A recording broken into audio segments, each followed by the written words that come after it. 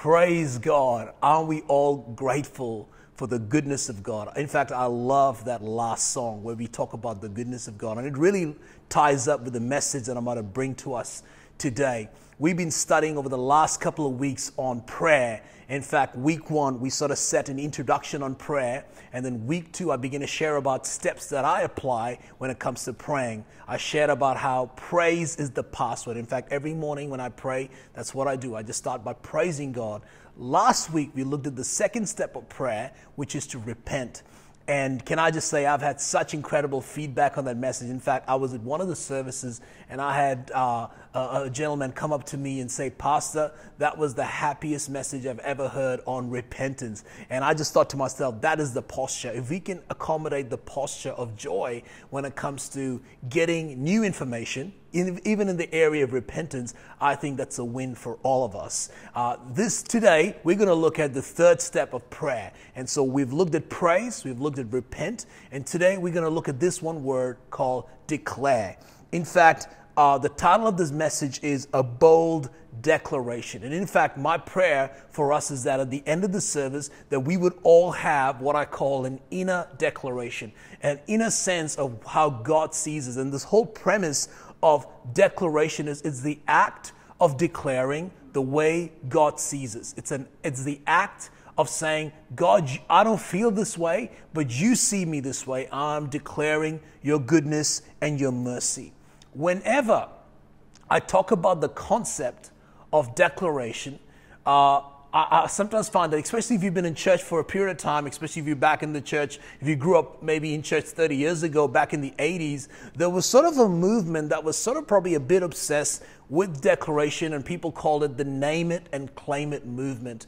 And so whenever I even use the word declare, I think people start getting they start feeling the panic button in their hearts, in the sense, you think declaration is calling forth your Toyota to become a Ferrari. And that's not what declaration is. I know there's extremity with that whole concept where you're just sort of like, "God, I don't want to be in this marriage, so I'm calling forth to another marriage." That's not what I'm talking about. I'm talking about God's perspective on declaration and how God has empowered us to declare His promises, declare His truth, not just our wants or not just our own lusts, but His truth. And so today I'm hoping that we can come around this with an open heart, with an open spirit. And just like I've asked you to trust me last week, I'm asking you one more time to trust me as I bring this message to you on the power of declaration. Declaration is such a powerful thing. In fact, I have on my phone a couple of promises, couple of words that I believe that sort of pertain to myself, my marriage, our ministry, our church, our staff, our leadership team, our city, our nation, the nations, that I speak every morning, and it's quite a powerful act. But before I talk about declaration, I want to share with you one of the roles of the Holy Spirit is to declare.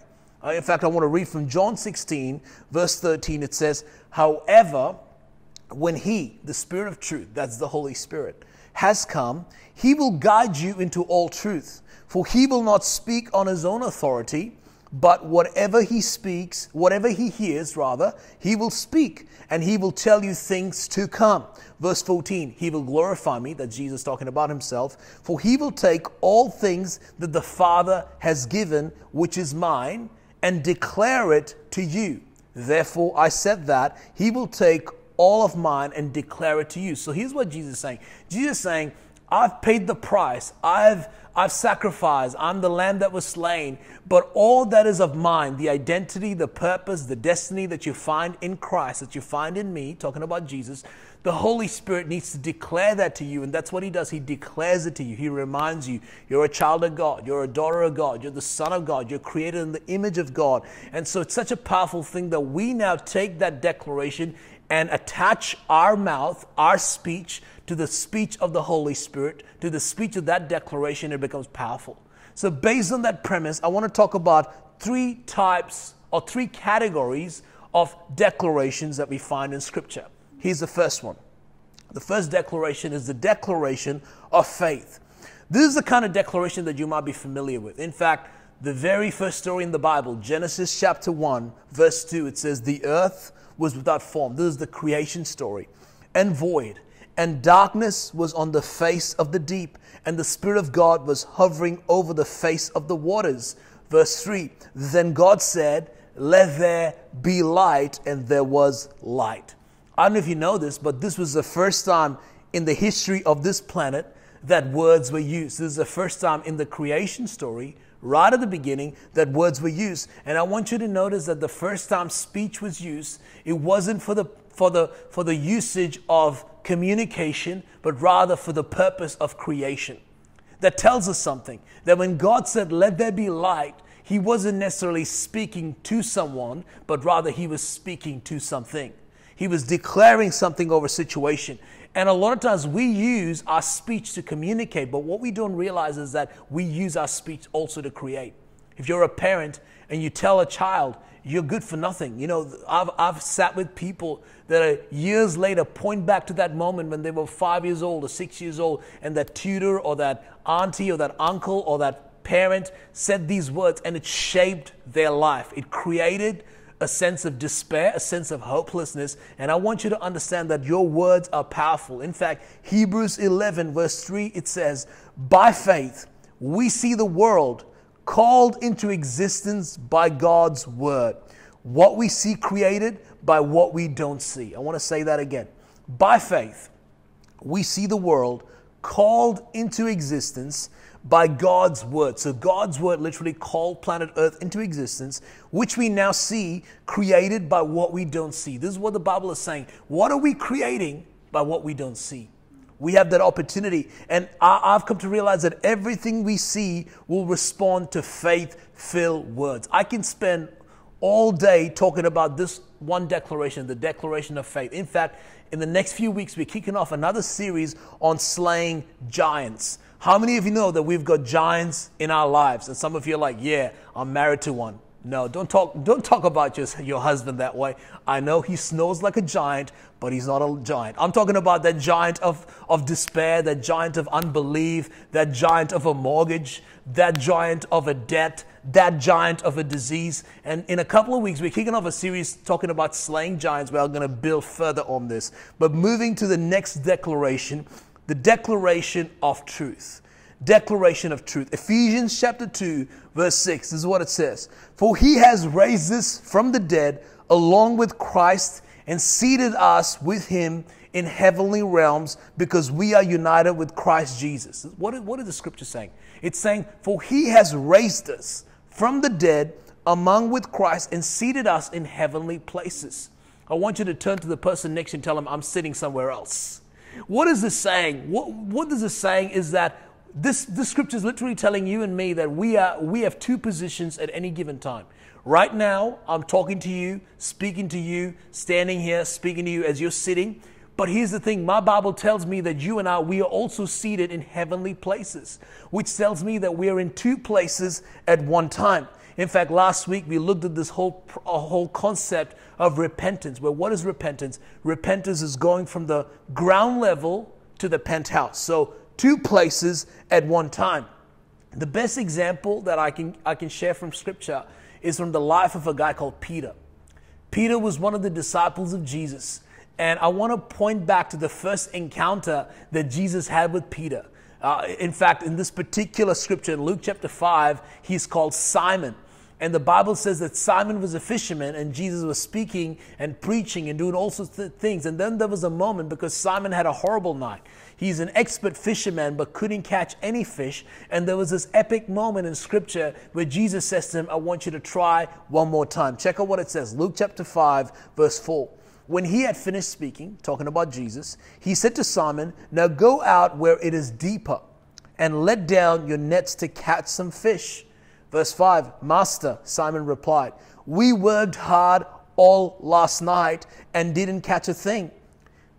I will let the nets down again. And then it goes on to say in verse 6, and this time their net was so full of fish, they began to test. So what just happened? What happened was Simon was trying to do everything possible to catch at least some fish. And the fact was, it was a bad season for whatever reason. It might have been a low tide. For whatever reason, it wasn't that great. For whatever reason, it was not good fishing conditions.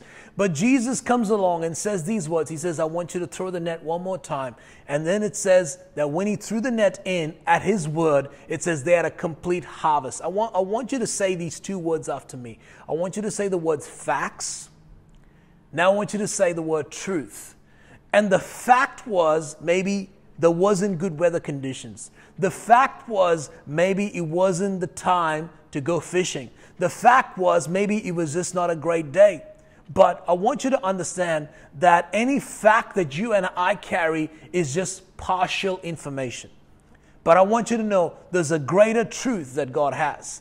And facts are not sort of subjects. Facts doesn't need to control our lives. Truth needs to control our lives. In other words, the Bible never says you shall know the facts, but the Bible says you shall know the truth, and the truth shall set you free.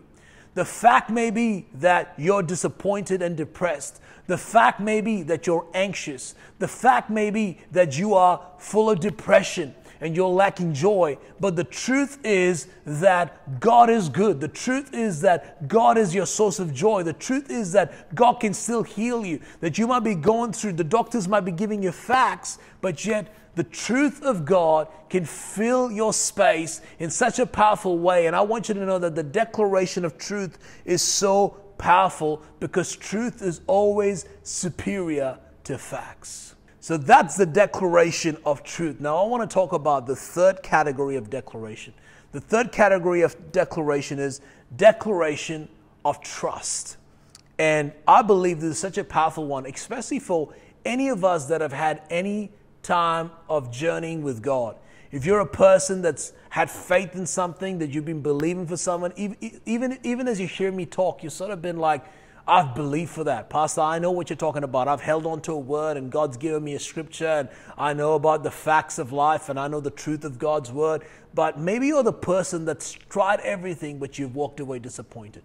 Maybe you're the person that's sort of still believing but you're not really seeing any progress. I want to talk to you because if you've ever had a time where God's not answered, has anybody ever had a time where God's not come through? I know for a fact I've had seasons in my life where I've believed so hard, I've hoped and I've declared and spoken the word of faith and spoken the word of truth and all sorts of things and nothing's come about. And I want to talk to you because I know if you've been a follower of Jesus for any amount of time, we've all experienced moments where we thought God would come through, but God really didn't. And what I want to do is I want to share the story of three guys in the Bible. They've got really fancy names. If you're ever expecting a baby, you want to name one of them. Three guys, Shadrach, Meshach, and another guy from Bendigo. These three guys in the Bible, you know that if you've got names like that and God loves you, that God loves everybody. Anyways, I'm just joking. If your name is Shadrach and you're from Dubai, I am sorry. So here's where I'm going. They've got three guys in the Bible called Shadrach, Meshach, and Abednego. They're living in Babylon. They're Jewish believers. And the king of Babylon says, I'm going to get you guys to worship me.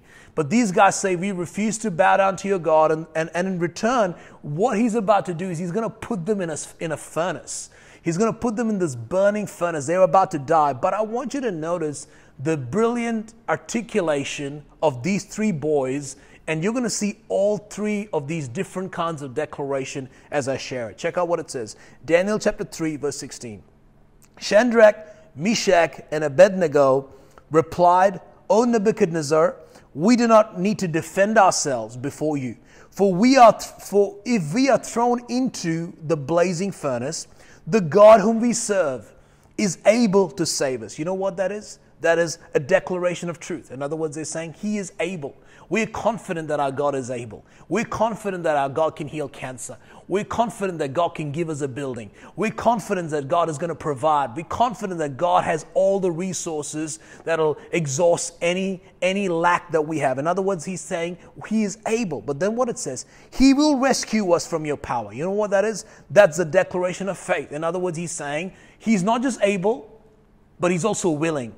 He's not just able, but he's also willing. That's the declaration of faith. So we've got the declaration of truth. We've got the declaration of faith. And check out what happens in verse 19. But even if he doesn't, we want to make it clear to you, Your Majesty, that we will never serve your gods or worship the gold statue you have set up. You know what that is? Declaration of trust. My God is able to heal me from cancer, and my God is willing to heal me of cancer. But for whatever reason, if for whatever circumstances it does not happen in this lifetime, I still trust Him. I still know He is good, but I'm going to go to the grave still believing that He is able. You know what I'm talking about? It's a balanced declaration. And I want to encourage every person that you're like, oh, wow, that just spoke to me. I want you to keep believing. Keep believing, keep believing, keep believing. Keep hoping, keep hoping, keep hoping. Even till your last breath. But I pray that our prayer will be the prayer of Shadrach, Meshach, and Abednego that would have all three declarations. The declaration of truth, that God is able. The declaration of faith, that God is willing. And the declaration of trust, that I believe and I hope, even if it doesn't come when I think it should come. And I have so much respect for people that have an ability to have faith when there is no reason to have faith. I have so much respect for people that are able to declare when even words would be fumbling from the people that surround them in seeing the pain that they're going through. And that's why I believe that when you pray, it's a declaration of trust. When you say yes to Jesus, that's a declaration of your faith. When you give to the house of the Lord, that's a declaration of you saying, God, I trust you in my finances. I trust you in the resources that you have entrusted in me. I don't know if you're understanding what I'm getting to. Every now and then I sit with people and I ask them this question. I say, hey, who's your favorite preacher? We all have our favorite preacher. I hope for some of you it's me. That's all good. If it's not, don't worry. I've got some favorite preachers of my own. But you know what I'm trying to say? What I want to encourage you is to come in terms with your preacher. I'm not talking about that person you watch on YouTube. I'm not talking about me. I'm not talking about that book. I'm talking about your favorite preacher must live inside of you. Your favorite preacher must become your inner voice. Your favorite preacher must be that sound that you hear when you wake up in the morning that declares the goodness of God. See, I can have all the books in the world. I can have all the CDs, all the downloads, all of it playing, all the podcasts. But if my inner dialogue is not in line with the Word of God, it doesn't really matter. And I want to talk to your inner preacher. I want to talk to the preacher that lives inside of you, because you live with yourself. You live with that voice 24/7. And I want you to grab a hold of a declaration today, a declaration of faith for your situation, a declaration of trust in your situation, a declaration of truth about your situation. I want you to know it'll change everything. And that's what I do. When I pray, I say, God, I feel all these things, but I repent of it. But right now, I want to know your declaration about my family. I want to know your declaration about my children. I want to know your declaration about this church. I want to know your declaration about my career, about my university course, about my relationship. What is your declaration? Here's what I want to do right now.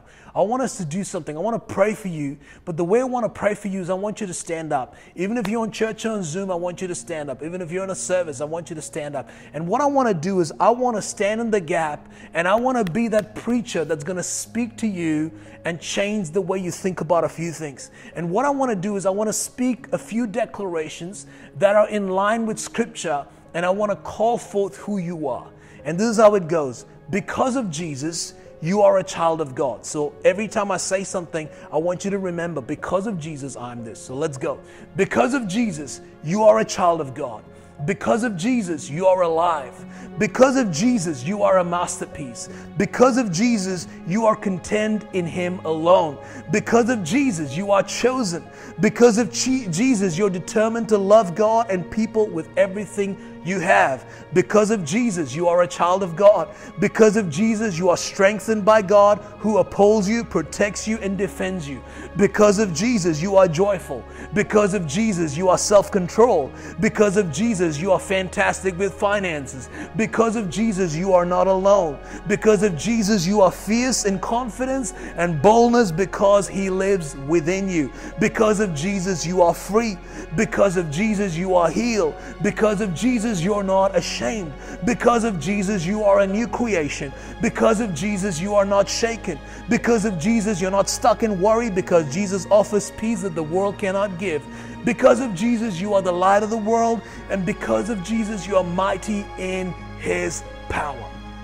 Father, I pray for every person that's gotten a hold of this declaration. And I pray that their inner dialogue, their inner preacher would attach themselves to this declaration by your Spirit, that as they walk out of this space, as they walk out of these different services, that in the name of Jesus, that there will be a declaration that would echo over the facts that their life points them to. I declare your blessing upon your children, upon your church. In Jesus' name we pray. Amen, amen, and amen.